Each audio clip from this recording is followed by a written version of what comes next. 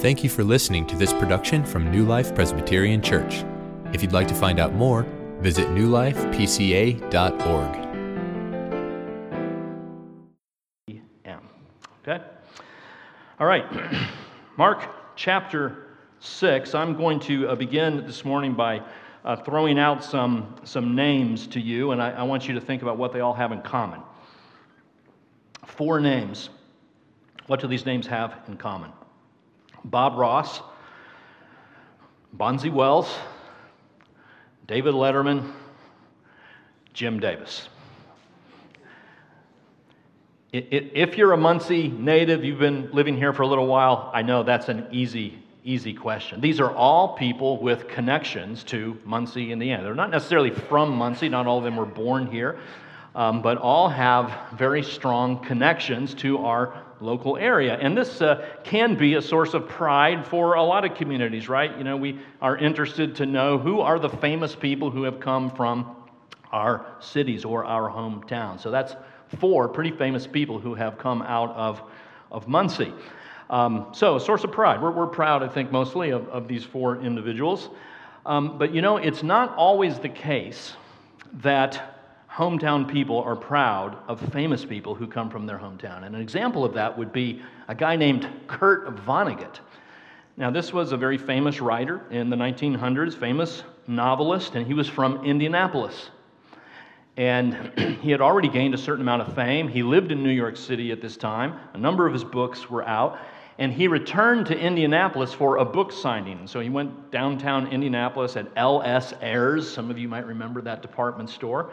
And so he went to L.S. Ayres to do a book signing in Indianapolis, his hometown, and nobody showed up.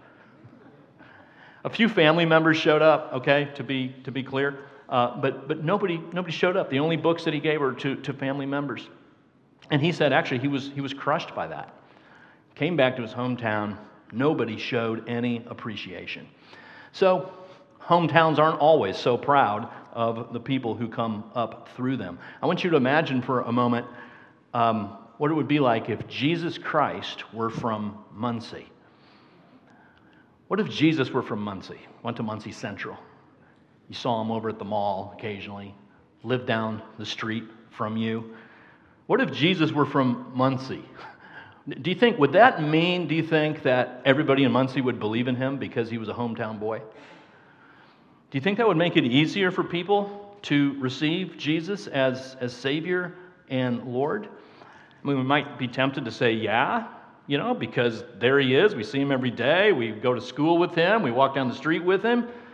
But friends, don't count on that. Because Jesus had a hometown. It wasn't Muncie, but it was Nazareth. And the passage we're about to read here shows Jesus going back to his hometown of Nazareth, and it does not go well. He is met in Nazareth with an astonishing degree of unbelief. And that's what our passage is about today. This is, I think I can safely say, the chief, biggest, most serious problem of the human race.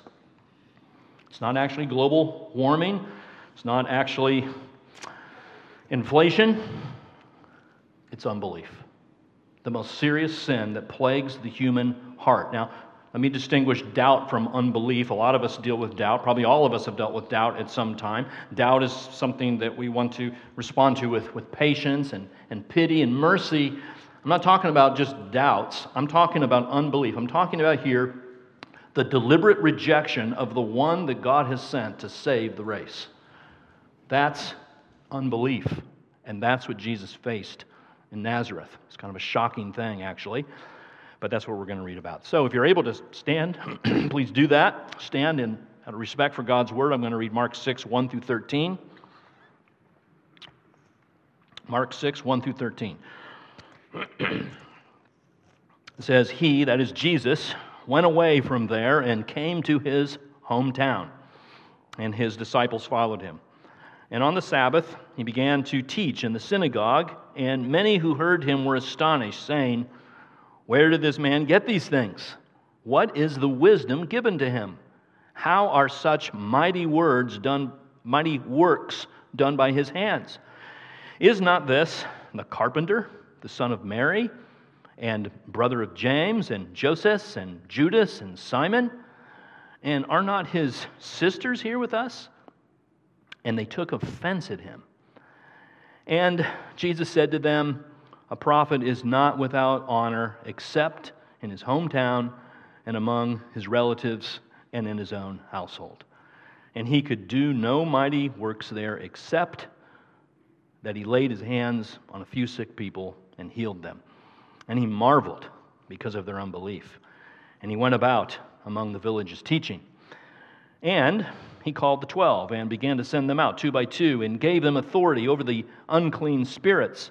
He charged them to take nothing for their journey except a staff, no bread, no bag, no money in their belts, but to wear sandals and not put on 2 tunics.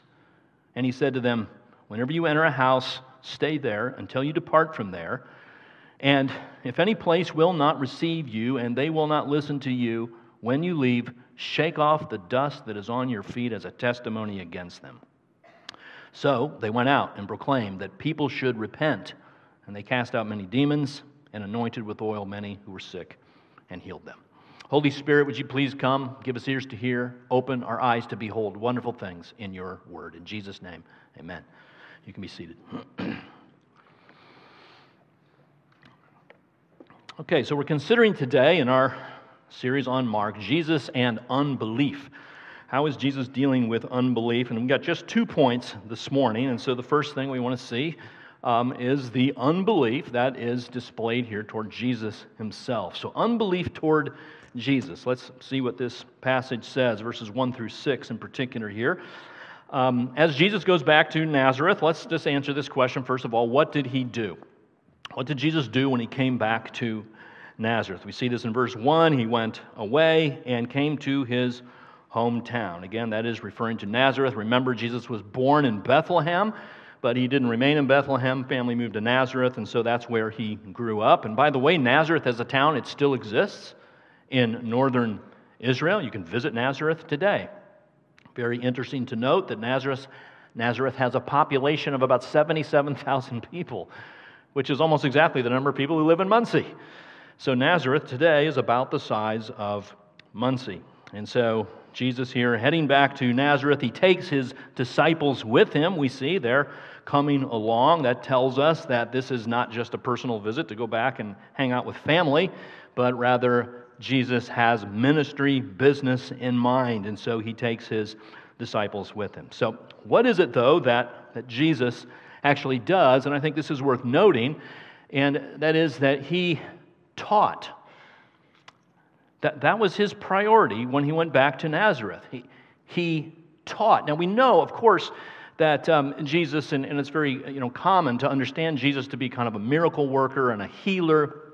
He raised people from the dead. He cast out demons, and he did a lot of very miraculous things, and we don't want to discount those things. Those are very important, but I would say that the most intentional, deliberate part of Jesus' ministry was actually to be a teacher and a preacher. I mean, sometimes we miss that. Jesus was a preacher.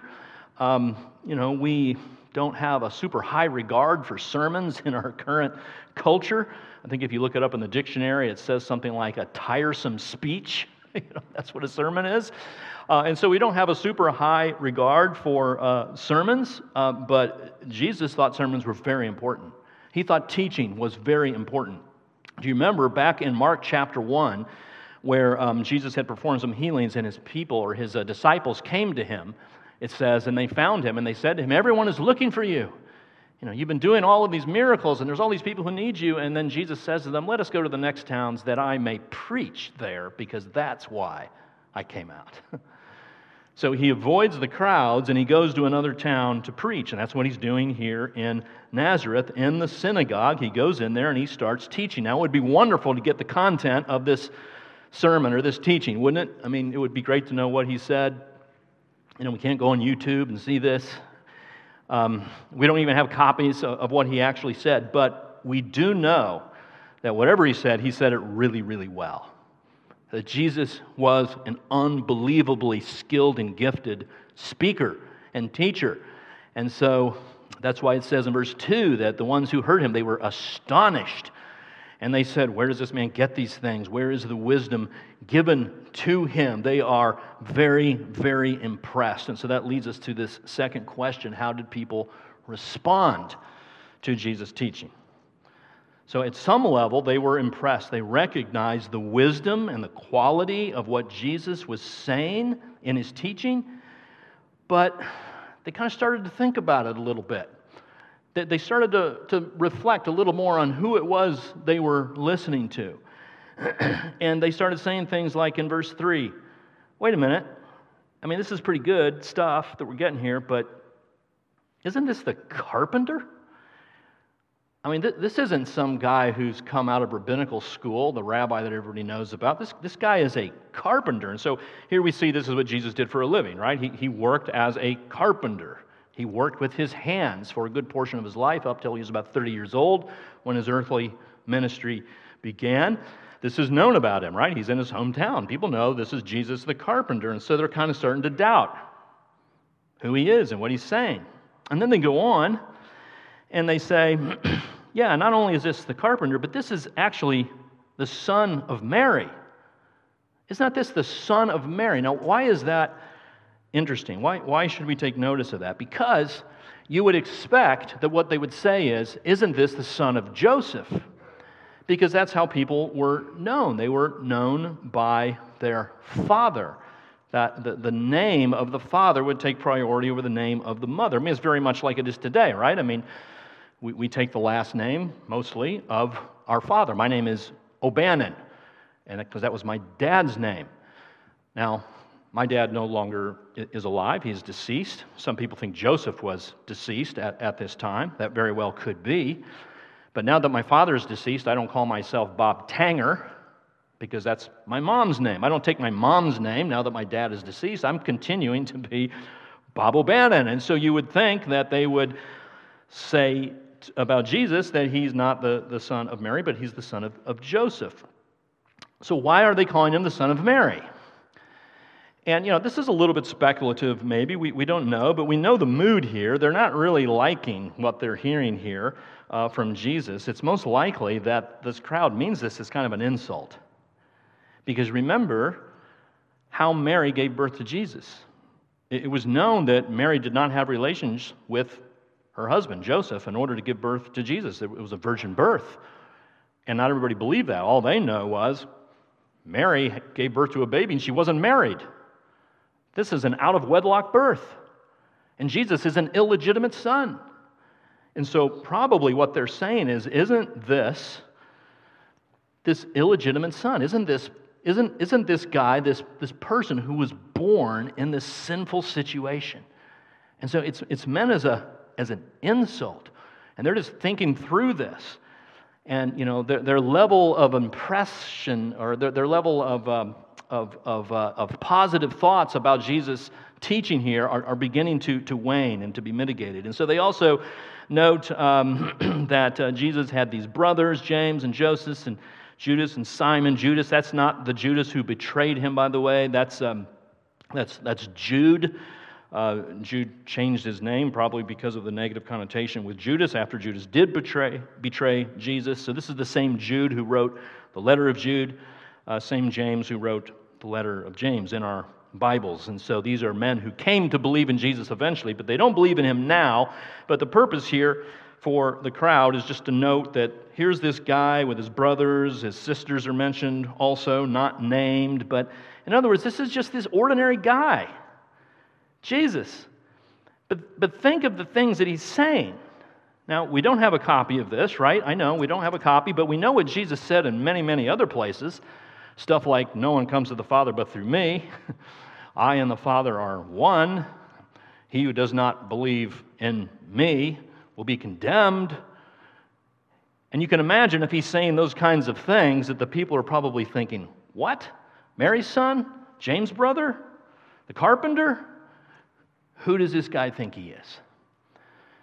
And so there is a warning here. So just to kind of sum up about how they responded, you see that in verse 3, that they took offense at him. In verse 3, they took offense at him. I can't believe that you would say these things. Who are you? It's like I think what's going on here is, maybe you've seen this phrase, familiarity breeds contempt. You ever heard that? That sometimes you can get so close and so familiar with something that you begin to lose respect for it or him. You begin to lose your ability to appreciate it because you're so familiar with it. I mean, there is a huge challenge for us. I mean, there's a challenge here for Christians and non-Christians. The challenge for Christians is that we, as believers, particularly those of us brought up in Christian homes, particularly those of us who might have gone to a Christian school or at a Christian college now, there's this danger of just becoming overly familiar with Jesus. And we just, honestly, we just kind of get bored with it all. We've heard it so many times. And we lose a sense of wonder. It's like kids going to Disney World. You know, the first couple of times, they're just overwhelmed with all the rides and the characters, and they just think it's the wonderful thing. Then, 8th, 9th, 10th time, and they're just kind of, yeah, I know, I've been here before. Been there, done that. It's not that big of a deal. I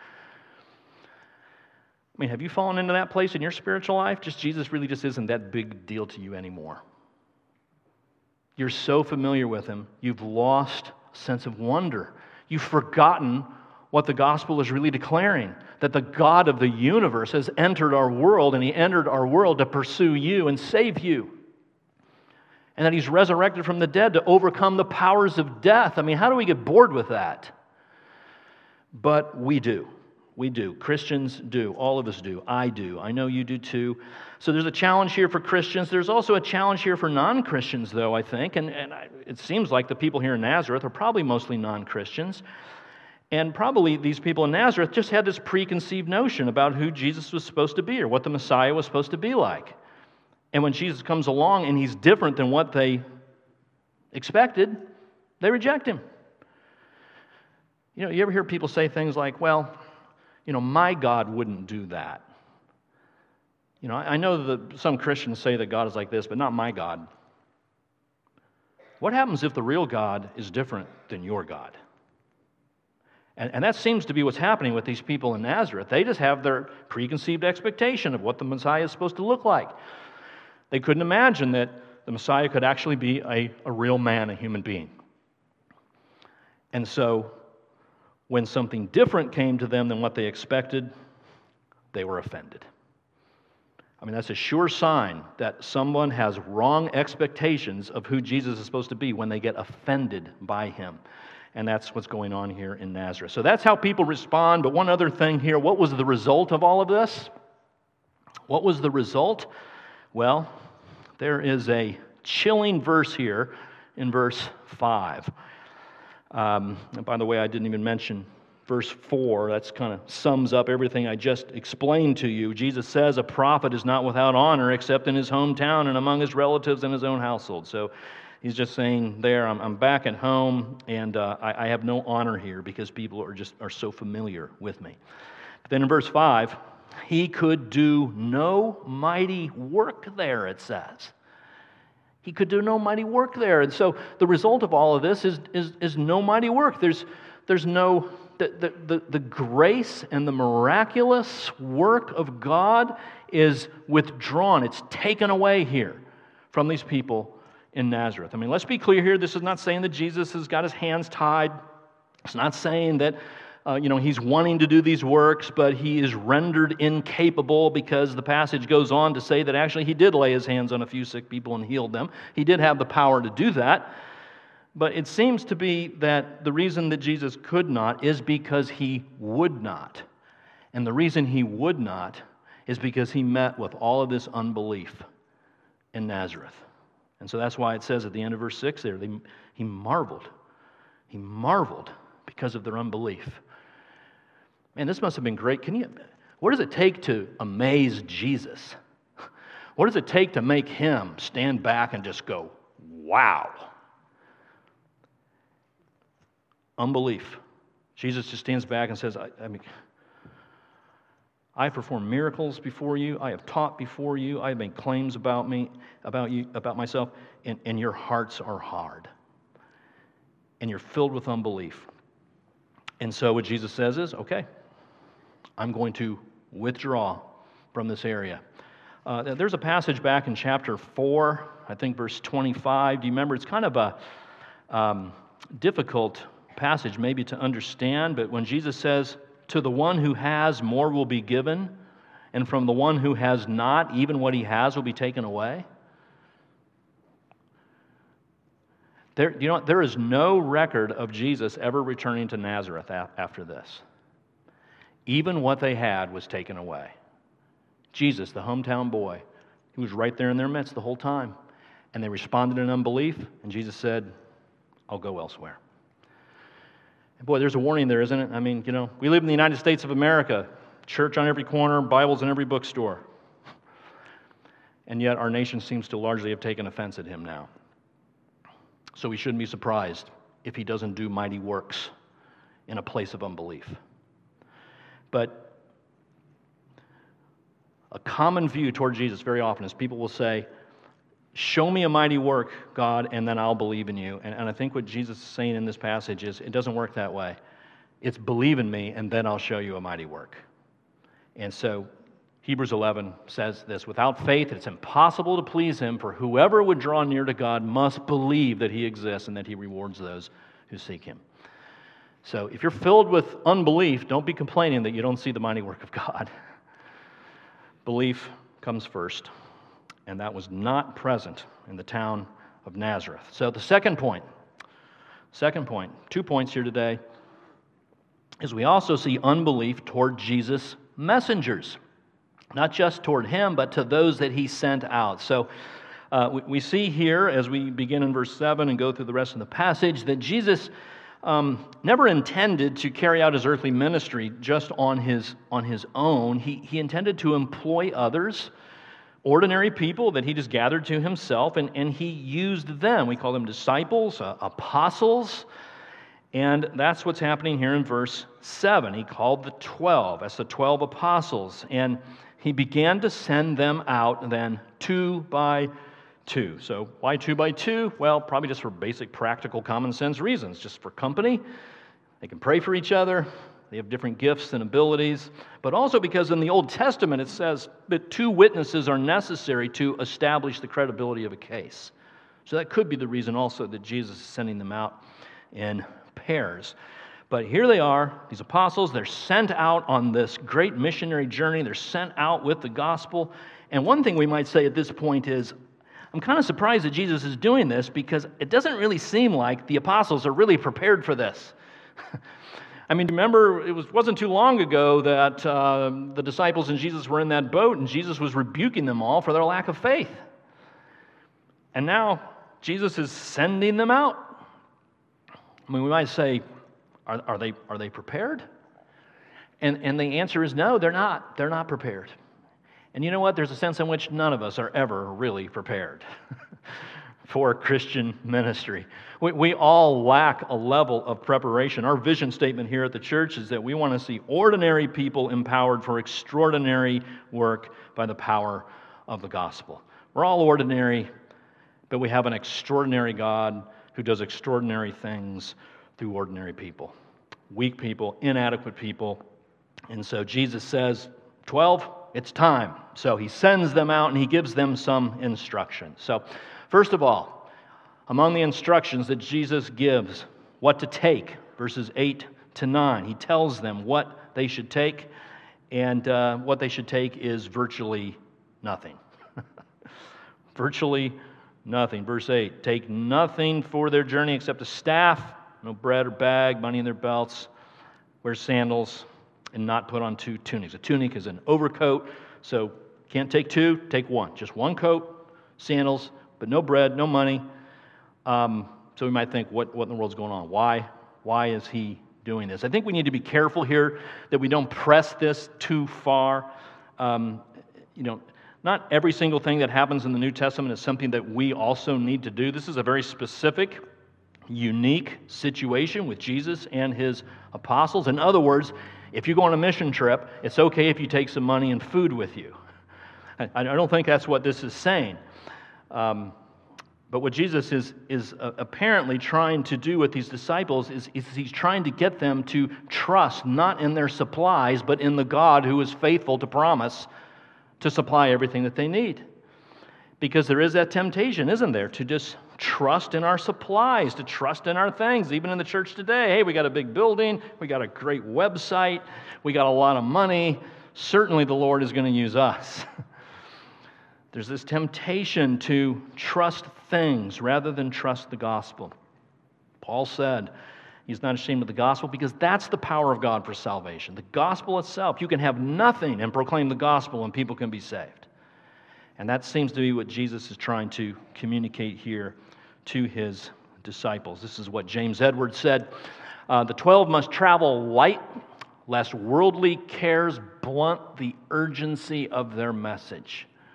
If they go with an elaborate support system for every eventuality, then they need not go in faith. And apart from faith, their proclamation is not believable.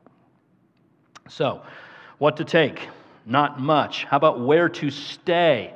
Jesus gives directions in verse 10 for where to stay, and he says to them, wherever you enter a house, stay there until you depart from there. In other words, don't stay long. And so what Jesus is saying is, you're on kingdom business here. This is not time to go on a sightseeing tour. It's not time to take a day for shopping. When you go to a house, get ready to leave and get on with your business. Stay on task. So there's an urgency in Jesus' instructions here for the disciples. But then the third thing here that I want you to see, and this is perhaps most significant, is verse 11, where he tells them what to do. And in particular, he tells them what to do in the case of unbelief. And so he says, if any place will not receive you, and they will not listen to you, when you leave, shake off the dust that is on your feet as a testimony against them. So this was a common Jewish practice. When Jews would go into Gentile lands that would be unclean, when they would come back to the promised land, they would shake off the dust of their feet. They would shake their feet as a way of kind of shaking off the contamination or pollution that they received from being in these Gentile lands. And this action came to be understood as a rebuke, as an admonishment. And so what Jesus is saying here is that when you shake your feet off at these towns, it's your way of pronouncing that these are pagan, unbelieving, hardened, heathen towns. And Jesus says you can make that pronouncement if they respond to your message in unbelief. I had a friend from seminary once who took a church, and there was some conflict between him and the church, and the congregation did some things to him that were very offensive. He felt that he was mistreated, and so I don't know if he resigned or got fired or what, but he was there in church on the very last day, and he spoke to the congregation. And afterward, he walked down the center aisle, and he turned around, and he shook his feet at the congregation. Now, I'm not suggesting that's the right thing to do, but I know what his intention was. His intention was to rebuke and admonish that congregation. And that's what Jesus is saying. That's the authority he is giving to his messengers to do to certain towns that reject the gospel. So we might stop here and just think, why such a severe response? I mean, why would Jesus tell his apostles, to do that? It seems really judgmental, doesn't it? It seems very intolerant, doesn't it? And I think one reason why is simply, again, because of the very serious nature of unbelief. I know we have all done many things that we regret and things that might bring us shame and guilt, and I'm included among them, but probably the worst of them all is unbelief. And that's just something that all of us are wrestling with. It's just, if you ever think you're good enough to earn your salvation, you just have to be reminded there's unbelief in your heart, and God hates that. And so he says to these messengers, shake off your feet. This is the rightful response to unbelief. But something else here that's going on is that there is an authority that Jesus is giving to his apostles, to his messengers, that makes it possible for them to pronounce this judgment on these towns. In other words, these towns should consider that when they hear from the messengers of Jesus, for them it ought to carry just the same authority as if they heard from Jesus himself. And that's what the apostles were set apart to do. They were granted the authority to speak on Jesus' behalf. And there's nothing less authoritative about what the messenger said than what Jesus himself says. And so Jesus says in the Gospels in many places, but here's an example. He says, I say to you, whoever receives the one I send receives me. When I send my apostles to proclaim the gospel and to write in the New Testament all that I've done and said, when you receive them, you receive me. There's no difference in authority. There's no difference in the strength and the truthfulness of those messages. And I just think, sometimes there are people who they'll read the Bible and they'll see Jesus say some things about love maybe, and they'll say, yeah, I like that. I like when Jesus talks about love. And then they'll go and read Paul, and then Paul will say something about God's wrath, and they'll say, yeah, I don't like that so much. So here's what I'll do. I'll take Jesus and reject Paul. And we all love Jesus, but yeah, Paul, he had his issues, and Peter too, and so sometimes people read the Bible that way. They just kind of pick and choose, and they favor what Jesus says and reject a lot of what the apostles say. And friends, that's just not an option. When you hear from Jesus' apostles, you are hearing from Jesus himself. And that's why the New Testament is so important and so valuable to us. And this is how John Stott says it. The apostles of Jesus Christ were unique, for their opinion and authority are Christ's. And if we would bow to his authority, we must therefore bow to theirs. But there's an expectation here that people aren't going to receive the apostles that way. And when these messengers go into these towns, that, again, they're going to meet with unbelief. So, this is the summary, friends. This is kind of a depressing passage in some ways. Unbelief in Nazareth, unbelief in the surrounding towns. The question for us this morning is there unbelief in Yorktown? Is there unbelief in Muncie? Is there unbelief in this room right now? There's a phrase, sometimes people say, that some things are too good to be true. You've heard that. In other words, what that means is some things are hard to believe. Some things are unbelievable. They sound so good, they're unbelievable. And in a lot of cases, you know what? That's true. But the one exception is the gospel. It might sound too good to be true, but it's not, because it is true. And what the Scripture says is that, there is a God, that God is real, that God really does exist. We are not alone in this universe. And that you can actually know that God. You can have a personal relationship with him. And you can know that he loves you and accepts you, that he's for you. The creator of the universe, you can know that he's for you. The reason that you can know that is because of what we read in the Scriptures, that a Savior was sent. Jesus Christ was sent into this world, and that was actually God himself coming into this world. And that Jesus came on a rescue mission. He came to rescue you. And the way he did that is he lived on this earth perfectly. The only perfect man who ever lived did everything right. Everything right. No one else has ever done that. No one else ever will. Jesus did it all right. And yet we rejected him. And in our sin, we have come under the condemnation of God. But Jesus, in his love, he went ahead. He knew that people didn't deserve his love, but nonetheless, he went to a cross and he laid down his life. He gave himself. He gave himself into death. He bled. He died. He died an excruciating death out of love for you. And then he was raised from the dead. I mean, the greatest miracle that has ever occurred. He overcame the powers of death. He overcame the powers of Satan. He overcame the powers of your sin. Now, that sounds too good to be true, doesn't it? But it is true. And the question is, do you believe that? Or is your heart filled with unbelief? Do you remember? I'll just leave you with this. Do you remember the story of doubting Thomas? Remember in John chapter 20, Thomas is a disciple of Jesus, and he hears about Jesus' resurrection from the dead, but he says, I don't believe it. And I'm not going to believe it unless I see him. And so Jesus comes to Thomas, and Jesus shows himself to Thomas. And he says to Thomas, "Do not disbelieve, but believe." And Thomas says, "Oh, my Lord and my God." And he falls down and he worships Jesus. And then Jesus says this. Jesus said to Thomas, "Have you believed because you have seen me?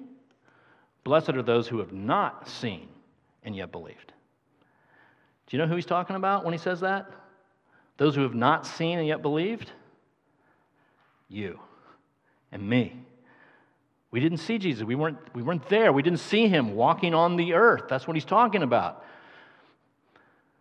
But we can believe in him based on what his messengers have said. We don't see him, but the message has been preserved for us, and it's in the Scriptures, and it's proclaimed from pulpits that the Messiah has come. And Jesus says there is a special blessing for people who believe even when they haven't seen. And that's a blessing for you, a blessing that you can enjoy. So friends, let me just say what Jesus said to Thomas. Do not disbelieve, but believe and be saved. Father, we thank you for your word. We thank you for the gospel. We thank you that it is true. We thank you that what seems too good to be true actually is true, beyond our wildest imagination. Lord, give us hearts that believe, Father. We know that that is a work of your Spirit, and so we plead with you. Give us hearts that believe. In Jesus' name, amen.